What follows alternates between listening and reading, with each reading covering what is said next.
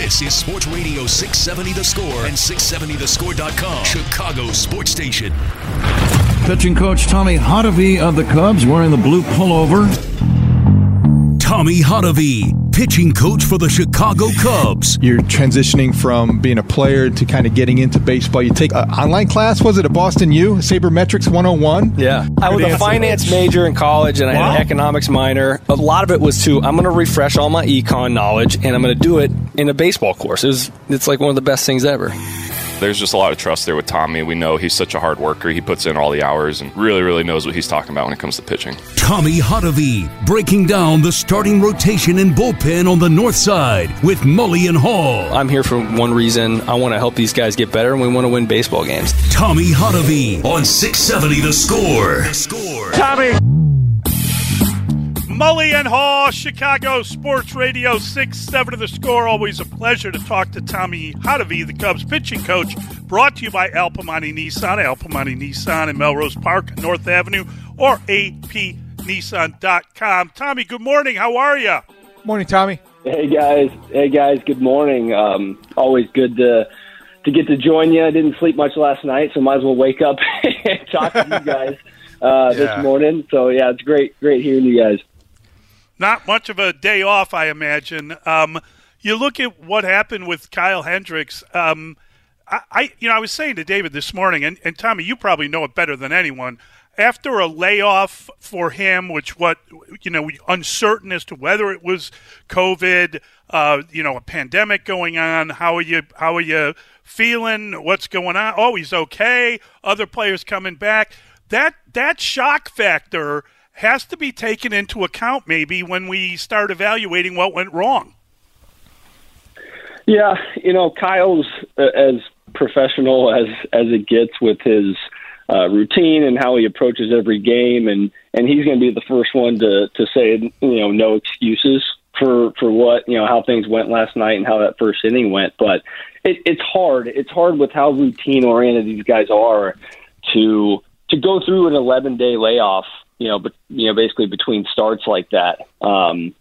He's talked about this a bunch in the past, just about how it takes him a while when his mechanics kind of get locked in to kind of find where things are off a little bit. And once he does, things kind of get rolling. And when you have that layoff, it's almost like a little setback in terms of the work that you're trying to put in and the timing of your delivery. And again, he's not going to make the excuses for how things went. But, there were 3 days where he was just basically throwing into a pillow in his room, because he couldn't leave while he was waiting all the tests to come back and stuff. Did we lose Tommy there? It would appear so, David. We lost Tommy. I'm not trying to make an excuse for him. I'm just saying that when you think about a guy like the professor and kind of the professional methodology that he uses, he is kind of a rhythm guy, and clearly there was no rhythm to that first inning.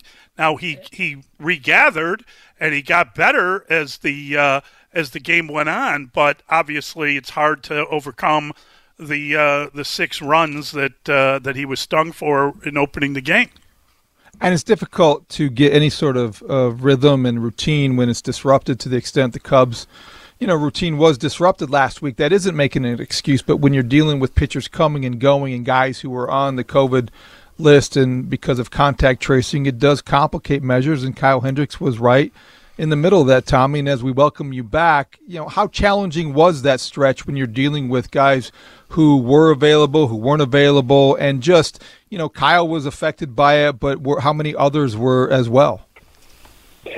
Yeah, it's just about, not only the physical side of guys like, being held out, not being to pitch, dealing with, some common colds that we weren't sure if that was the case, when you have other positives kind of pop up there. But, guys have to step up, and I think every man, especially in the bullpen too, wants to be there for their teammates and be the next man up.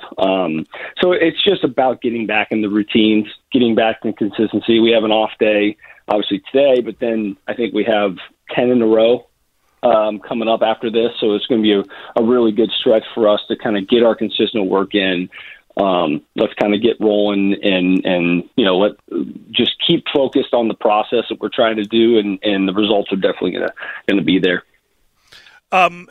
Was there any discussion of taking Tommy out? I think he had taking Hendricks out. I think he had something like 35 pitches in that first inning.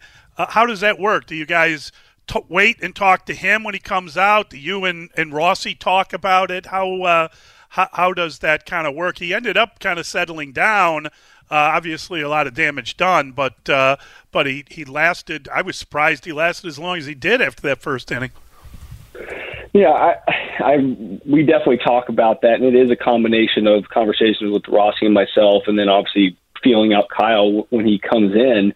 But going 11 days and then having a 35-pitch first inning and then getting pulled and not pitching for another 4 days or 5 days, is a tough way to go. So I do think it's important for guys to be able to work through some of those things, even, when it doesn't go well, just to be able to try to iron out the things that aren't right instead of, waiting 5 days to do that again. Relievers have the advantage in that is that you can go out and have a bad outing and be in there the next day. And starters are, obviously a little bit different routine wise, but yeah, I think in a big spot there in the first, if we had gotten all the way down to our pitcher spot also, kind of like they did in the first, which was we, put up some runs early that there's a chance we might hit for them and make that decision based on the game and then just kind of roll. But I think for his development and just the continue to get the work in that he needs, I thought it was a good job by him to kind of settle down and at least go out there and, get us through the fourth. Tom, I have to ask you about the situation with Ryan Tepera on last week, and he talked about it after being suspended for 3 games, and certainly he's been at the center of things.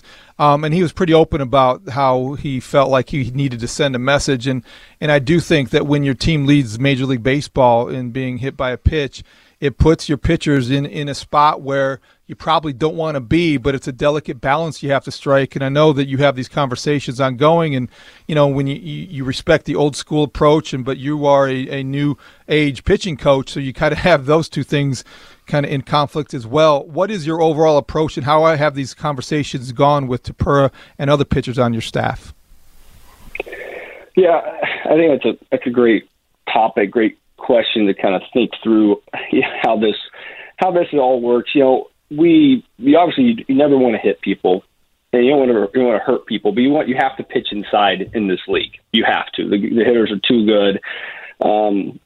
Last night I thought another example, like we're trying to pitch inside, we didn't execute the pitches and we hit a few guys. With that being said, there've been multiple games this year, multiple games where our guys have been hit multiple times. We haven't hit anybody, and we've received warnings from the umpires.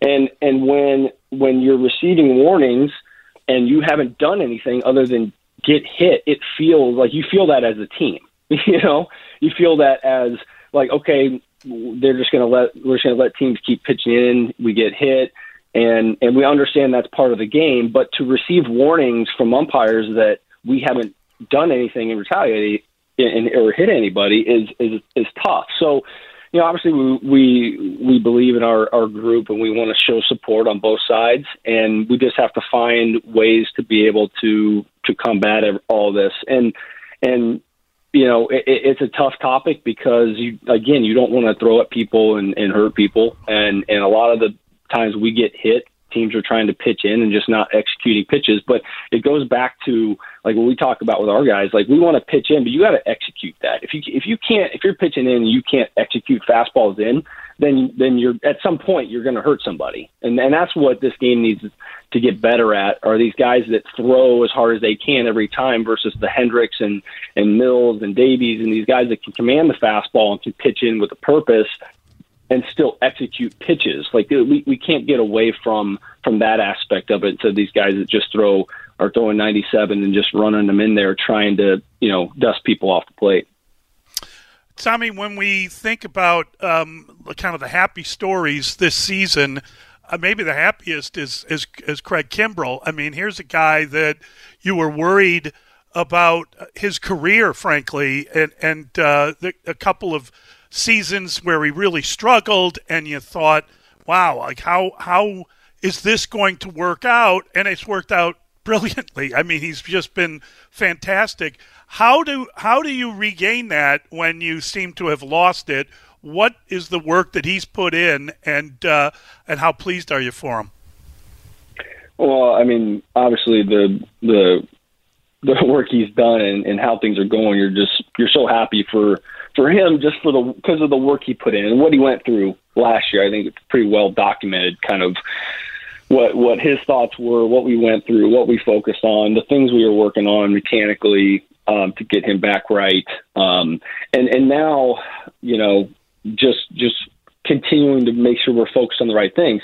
When you have a career like Craig does, and you're basically a superstar, all-star closer your entire career, and you don't have a lot of times where you struggle, when you do, it's kind of hard to fall back on anything that worked in the past, because it's like one time, well, maybe it was this that got me right, but my stuff was good enough to kind of get me through this period, and then it just started clicking again. Or maybe there was a small mechanical tweak here, but I don't really know if that really worked. So we took maybe a more, scientific approach to it, is trying to identify the markers and things that really are the keys, to making him successful, mechanical cues that we want him to hit, but also just some of the pitch data, the quick feedback response that he can get when he is throwing his bullpens or working in the off season, and going through what he went through, finding these targets and being able to hone in on them all off season, I think was a huge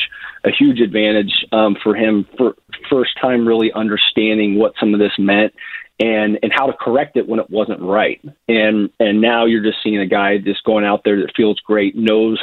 Even last night, he felt like a few of his first fastballs he was throwing had a little cut to him, was able to make that adjustment right away to kind of create that more ride life with the heater in the zone again, and made that adjustment in game. And that's what you want to see. And it's been fun he's a fun guy to work with, obviously, because the stuff is elite. But he's learning, even at the point he is in his career with the success he's had, he always wants to learn and get better. And that's what you love. Tommy, after his second start, Adbert Alzolay was optioned to the alternate site. How much of that was just roster management, trying to get some pitchers up here that could help you in the interim, and how much of that was about player development, needing for him to improve on certain things specifically that you need him to improve on? Yeah, I think, I want to say it's a combination of all of it, but to be honest with you, I think it was more because of the whole, for Kyle's situation. What we try to avoid, like you saw with Kyle last night, is these long lapses in getting work for the starters. And knowing that there was a high probability that Kyle was going to be able to pitch last night, last thing we wanted to do was have now Adbert have 8 days off between starts, and then Jake was going to have 7 days off, between starts. And sometimes, if you, in the grand scheme of things, and when you're looking at the big picture, when you're trying to do a lot of things with Adbert, you're trying to just make sure he continues to get the development he needs. He continues to get the work in that he needs. He continues to, we continue to watch, the innings and that kind of stuff. But in the end, sometimes it just takes one guy.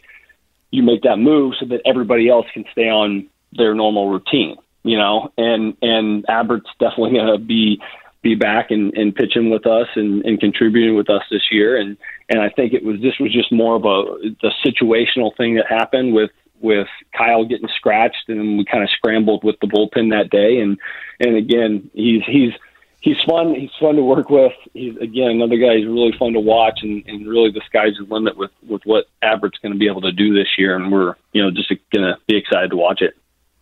Tommy, thanks so much. Great to catch up with you, and we look forward to doing it again. Great stuff. Thanks, Tommy. You too, guys. Thank you. Thanks for having me.